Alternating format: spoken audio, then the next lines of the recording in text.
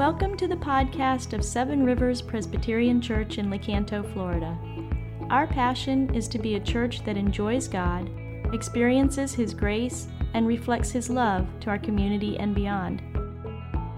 To join our local body in financial support of this ministry, visit our website at sevenrivers.org.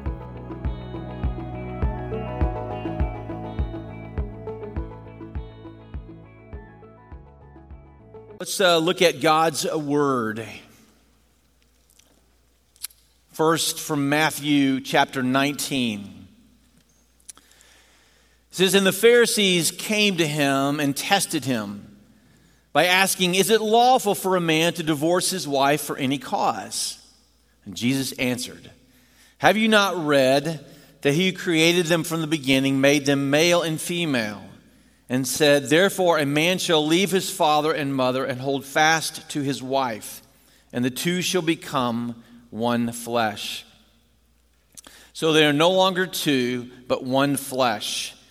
What therefore God has joined together, let no man separate.'" Mark 8. "For whoever would save his life would lose it. Whoever loses his life for my sake and the gospel will save it." And then from Ephesians 5, "Husbands, love your wives as Christ has loved the church and gave himself up for her." This is the very word of God. Amen.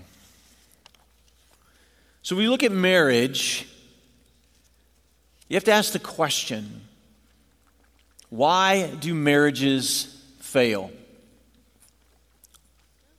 You know, marriage matters. In fact, nothing quite matters like marriage. If our culture is in decline, the number one contributor isn't the government or the president or the schools or the church or the media. It's the demise of marriage. You know, years ago, the conservatives were wagging their finger at the LGBTQ community, saying, "You're destroying the institution of marriage." And the gay community came back in retort and said, "Well, I don't know that we could do more damage to the institution of marriage than the heterosexual community has already done." Young people are increasingly reluctant to marry. Divorce rates are staying above 50%. But marriage matters. Marriage was God's idea. A man shall leave his father and mother and cleave to his wife. So from the very first pages of the Bible, before there were nations, before there were states, before there were laws, there was one man, there was one woman, there was marriage. And our father Adam said, "She is bone of my bones, flesh of my flesh." So what's the solution? True story. This older couple was at the doctor's office, and they're meeting with the doctor, and the doctor finds out that they'd been married for 70 years. And the doctor's like, "I've never met anyone who's been married that long. That's amazing. 70 years. He said, "You got to help the rest of us. What's the secret to staying married that long?" And they just didn't say anything. And the husband kind of looked at his wife and then very deadpan face said, "Neither one of us died." So there you go. There's the secret to a long marriage. No, what's the solution? What's the solution? Is it more sex in marriage? Is it better communication? Is it stop arguing over money and how to parent the kids? Or maybe the solution is you're just not trying hard enough. Yeah, that's it. Yeah, people need to try harder. All right? Come on, ladies, get off the phone, sit on the couch with your husband and watch a game every now and then, all right? Or come on, men, turn off that game and take your wife out on a date every now and then. Y'all just need to try harder. Or maybe the solution is you just need a better spouse. That's what you need. Your spouse isn't much. You need to get a new one. One writer said, the problem with marriage is that we've settled for lovers less wild. There's a wild lover that we have not embraced, that we've settled in marriage. There's a love you need. There's a lover that you need. And it's not your spouse. Take your sermon outline. Let's look at this. Marriages fail. Marriages fail due to a lack of a transcendent purpose. It's not only marriages that fail. Why does retirement fail? For a lack of a transcendent purpose. Why does their career fail? Why do young adults constantly change jobs? Why are young adults drifting all the way through their 20s and they have no direction? They can't make any decision about what to do. Because a lack of a transcendent purpose causes a life fail. And marriages are built on an insufficient foundation. So why does a hurricane go through Haiti and 80% of the structures are destroyed? Because they are not built correctly to sustain the stress. They don't have a strong foundation. So what's wrong with the foundation of marriage? Well, there's an overemphasis on feelings, an overemphasis on infatuation, which is wonderful, which is important, but it doesn't last. And we start our marriages in this romantic bliss, thinking that our spouse is perfect. This is a true story. I didn't make this up. When my wife and I were about to get married, and she told her older sister that I was perfect. It was a great week. But then what happens? We realize our spouse has all kinds of flaws. They're fearful and proud and selfish and abrasive, insensitive, critical, impatient, emotionally aloof. Another weak foundation is focusing on the temporal. Guys want a girl who's hot. Guys are attracted to physical beauty. But a woman wants personality, somebody who's fun and charming. But what does the Bible say? Charm is deceitful. Beauty is vain. They're fleeting. So what happened to that fun spouse that you married? Well, a 60-hour work week, a yard to mow, 3 kids that vomit and have diarrhea and constant ear infections, and it cost a mortgage, a second mortgage, to have a babysitter. That's what happened. So why do marriages fail? They lack a transcendent purpose significant enough to last through the storms of life. Well, what's God's purpose for life itself? The Bible says we were made by the Creator. We are given a gift of life in this world, a world that He made. And that we are to respond to Him by living for His glory and His purpose. Our Father, who art in heaven, hallowed be thy name. Your kingdom come, your will be done. Not your kingdom, His kingdom. That life isn't about you. That true life is about laying your life down for God's glory. Look what Lewis says. He says a car is made to run on gas, and it would not run properly on anything else. Now God designed the human machine to run on Himself. He Himself is the fuel for our spirits were designed to burn, or the food our spirits were designed to feed upon. There is no other. That is why it's just no good asking God to make us happy in our own way without bothering about religion. God cannot give us happiness and peace apart from Himself because it's not there. There's no such thing as finding life, full life, apart from God. So what's the purpose of marriage? To love your spouse as God has loved you.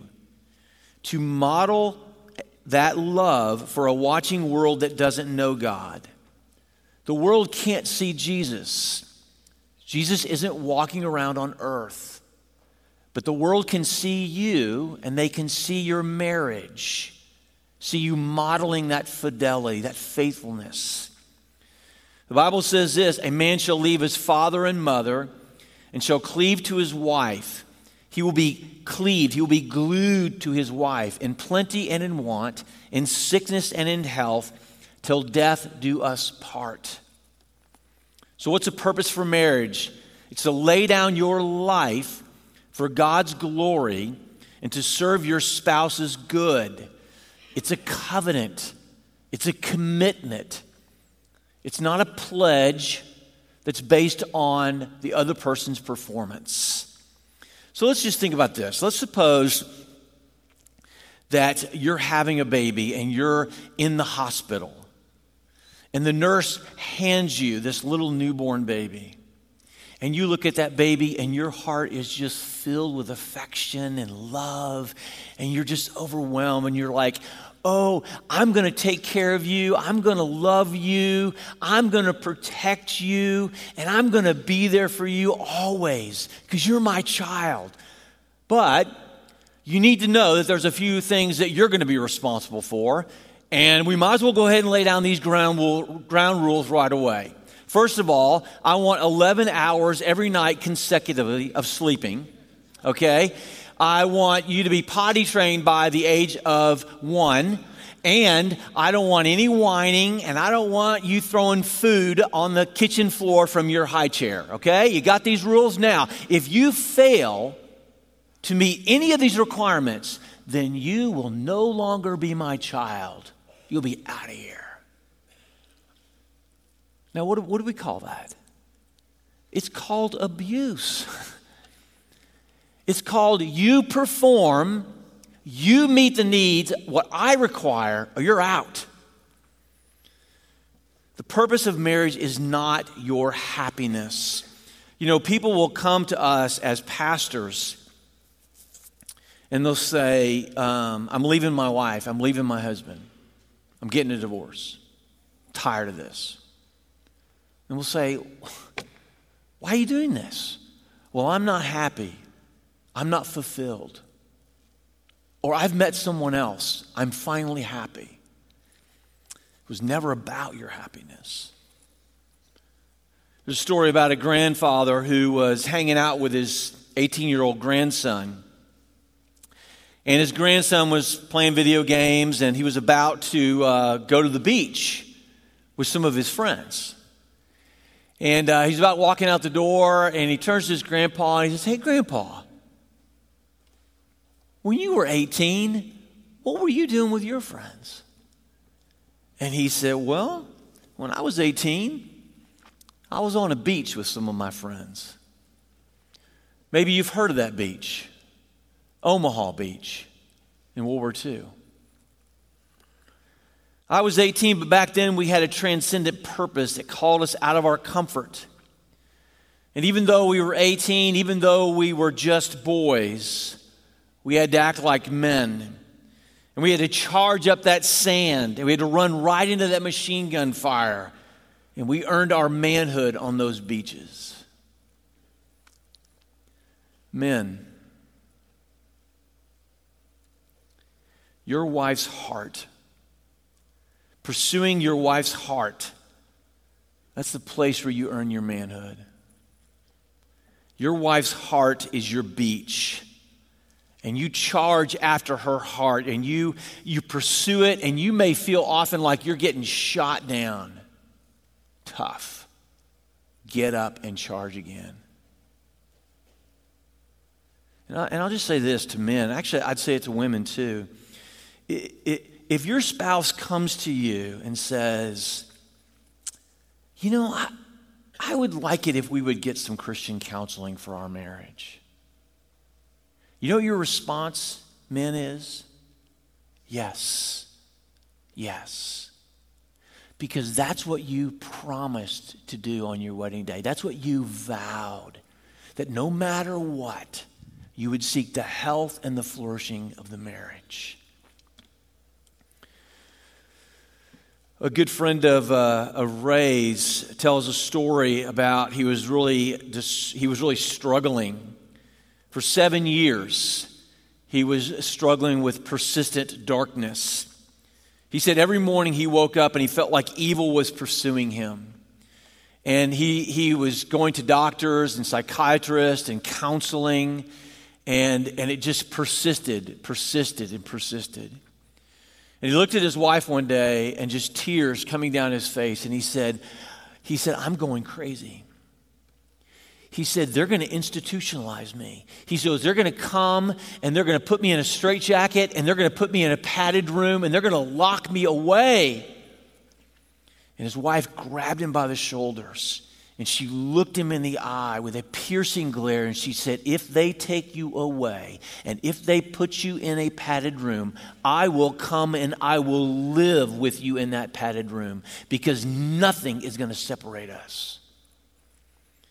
And he said that it was his wife's persistent tenacity that caused the downward spiral of darkness to break. She clearly knew her purpose. But it's also a purpose of serving God together. If a purpose of marriage is just a couple's happiness, then you will die in a cesspool of narcissism.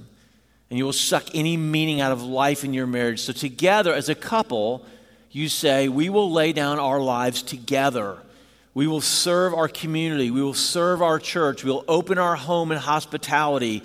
We will foster children. We will do it together. That's why God gave us each other, so that we would have a ministry partner to serve the world for His glory. Because marriage itself needs a transcendent purpose. So if your marriage is dry and your marriage is boring and you're sitting in there and you're tired of looking at each other, then you need a transcendent purpose, a way to serve for God's glory. There's a teenager in our church and years ago, and her life was spiraling out of control. The parents were very scared of her committing suicide. She was cutting herself. They were taking her to see a counselor, a psychiatrist, and she had a mentor, and things were not getting any better, and everybody was a little bit on edge. And so we called a meeting, and we met over there in that building, and the psychiatrist came, the counselor came, the mentor came, the parents, and one of the pastors here on staff met with this group. And after talking for a while, the pastor said, listen, the counseling and meeting with the psychiatrist, that all it needs to continue. But she's still just looking at herself and her problems. She needs a purpose bigger than herself. She needs to go on a mission trip to a third world country. And the parents had the courage to do it. And her mom and her went to a third world country, and they served for a good chunk of the summer. And she came back, and she looked at her mom with clear eyes for the first time in a year and said, Mom, life's not about me. Life's about God and serving others. I know that now. And to this day, she is flourishing. That's what your marriage needs. Marriages also fail due to impossible expectations. Marriages are crushed under the weight of impossible expectations because we're counting on marriage to do what it was never designed to do.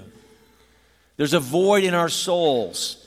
Everybody in this room is a product of divorce. And divorce affects children. We were divorced from God. We walked away from God. The Bible says before we were divorced from God, we were naked and unashamed. But now we're trying to cover ourselves. We're filled with shame. Our lives are a constant attempt to fill this void, to remove our worthlessness. And we do this with achievement and athletics and finding worth in other things like our children. But you know what? We will try anything other than God. And so we turn our spouse into a form of salvation, that our marriage would bring us healing. But no relationship can bear the weight of what only God can do.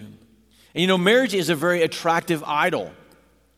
People are rushing to the altar to get married because they have a deep neediness. A woman wants someone to give her love and security. A man wants someone who's going to be his cheerleader. And it's really, honestly, just a parasite relationship. It's like a tick on a dog. Okay? The tick just sucks the blood out of the dog, sucks the life out of the dog. But in marriage, you just have two ticks. Right?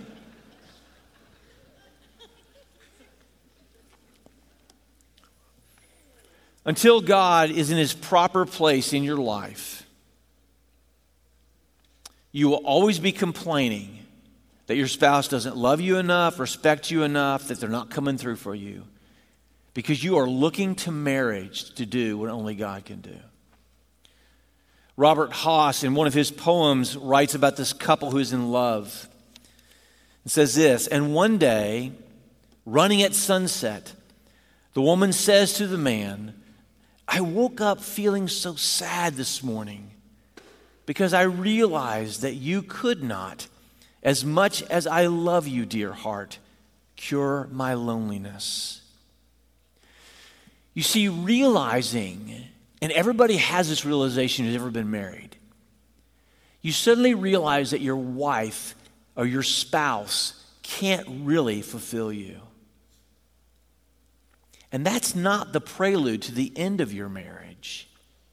It might actually be the thing that saves your marriage, because it might set you and drive you to look for the only lover who can. Well, marriages also fail due to a lack of ability, humility. You can go to 1,000 seminars and read books on how to improve your marriage. But what good does it do to tell a paralyzed person to run faster or to jump higher? It just doesn't do any good because they don't have the ability. And marriage, a beautiful marriage, requires all kinds of things that you are just not innately able to do. You have to be, for example, you have to be unselfish and be a servant. Yet self-centeredness is the ever-present enemy of every church. I'm sorry. Self-centeredness is the ever-present enemy of every marriage. Every marriage has self-centeredness in it. So that means you don't have the ability to be unselfish and to be a servant all the time, 100%.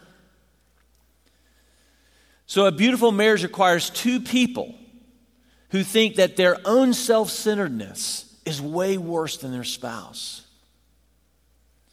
Marriage requires you to see your own sin, to see that you're the biggest sinner in the house, so that you can bear with your spouse's addictions and brokenness and dysfunction, because you know that you are wounded, broken, and dysfunctional.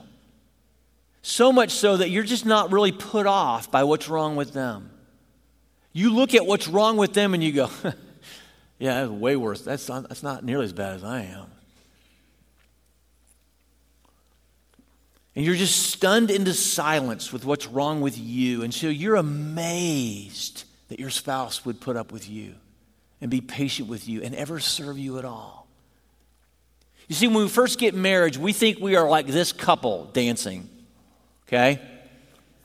That's what we think. And then the first month goes by. Then we think we're this couple dancing. And we think we're the beauty and our spouse is the beast. And all we can ever do is see their faults. All we can ever do is think of, oh, I've got the moral high ground. Oh, I have to put up with them again. Oh, she's so immature. Oh, he is so irritable. He's so beastly. She's just such a beast about this. There was a homeless woman who lived outside of a dance studio. And one day she went to the dance instructor and she asked him, she said, would it be okay if I just watched one of your dance classes? And he said, no, you may not. He said, instead, I'd like to give you a dance lesson. And she said, oh no, I'm too dirty. And he said, so am I. Here they are.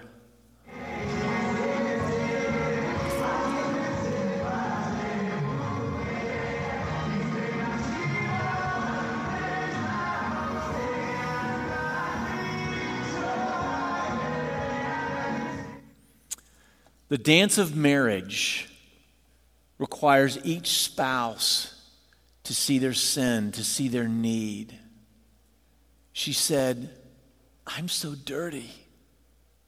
And he said, so am I.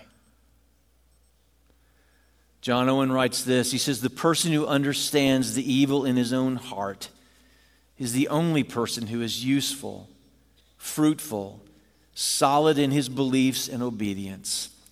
Others only delude themselves and thus upset families, churches, and all other relationships.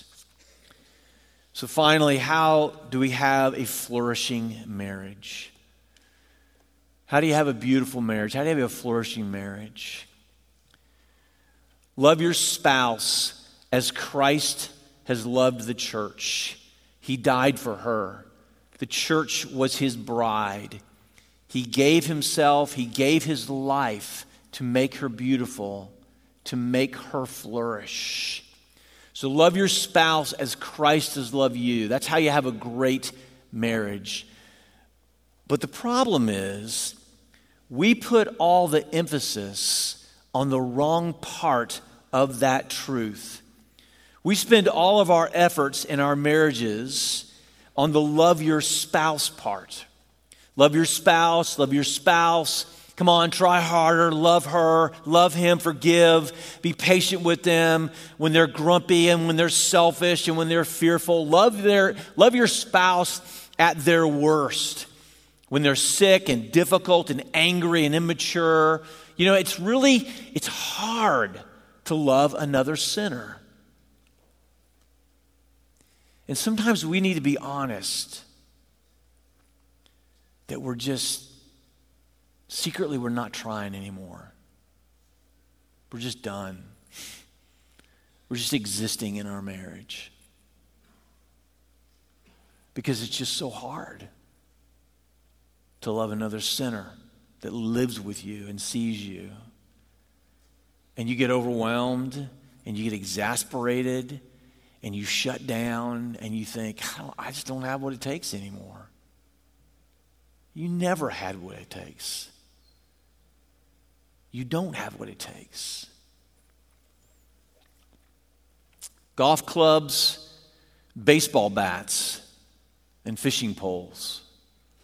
They don't work real good when you're holding the wrong end of the bat, the pole, or the club. The power of the baseball bat begins by holding the right end of it. And most marriages are holding on to the wrong end of love your spouse as Christ has loved the church. The handle, the power, is holding on to Christ's love for you. You can't love them because you're not receiving love. The right grip is holding on to Christ's love for you at your worst. That Jesus has loved you when you're angry, when you're difficult, when you're immature. You know, Jesus got into the worst marriage, his marriage to us. And when his marriage was killing him, he stayed on the cross to have you and to hold you. You know, nobody has gone through hell like Jesus did to have you as his bride, to have you as his beloved. But you have to experience it. It has to be real to you. I don't know who wrote this, It was 9 p.m. I walked into the door carrying the burdens of the day at the office. The kids were already in bed. Eyelids are heavy, but holding out for a good night from Daddy. My wife's tired, but smiling and happy to see me. But I don't want any of it. I stomp around, tearing open the mail, griping about the food that isn't in the fridge, acting like a jerk. It's some secret place inside of me. I know it, and it makes it worse. I wait for the reprisal from my wife, a well-earned reprisal. Hey, I don't deserve this from you. It's not forthcoming. Instead, she kisses me on the cheek. She says she loves me. And she goes to bed with that same smile on her face. And so I stand by myself in the kitchen. And I now have two companions, my bad mood and my wife's grace. I still feel grumpy, but I discover that there's something inside of me. I want to apologize. So I go to the bedroom. I tell her I'm sorry. Her response is quick and her grace complete. You had a long day. You're allowed to be in a bad mood. You're a good man. I knew you would apologize. I used to say, I believe in grace. I don't say that anymore. Now I say, I've known it.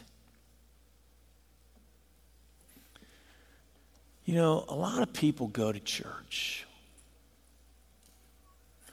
And a lot of people read in the Bible that God is love, and they memorize verses about God's love, and they sing, Jesus loves me. But you can know all the Bible, but that doesn't mean that you've ever been kissed by the grace of God, that you've ever been run over by His grace, that you've really experienced it. Do you believe in grace? Good. But have you been kissed? The only way to marital health is to experience the radical spousal love of Jesus and then give it away. Let's pray.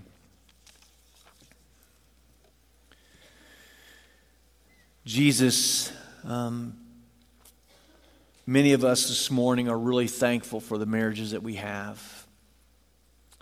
Many of us know, others of us know there's work to be done.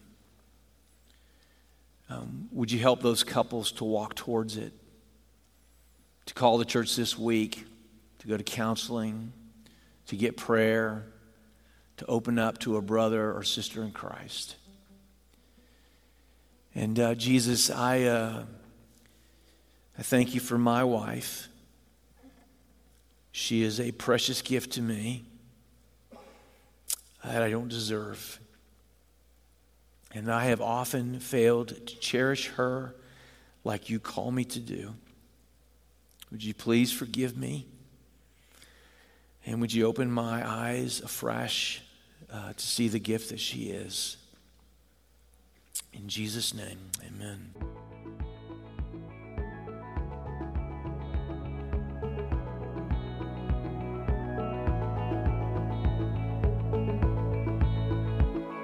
Thank you for listening to our podcast.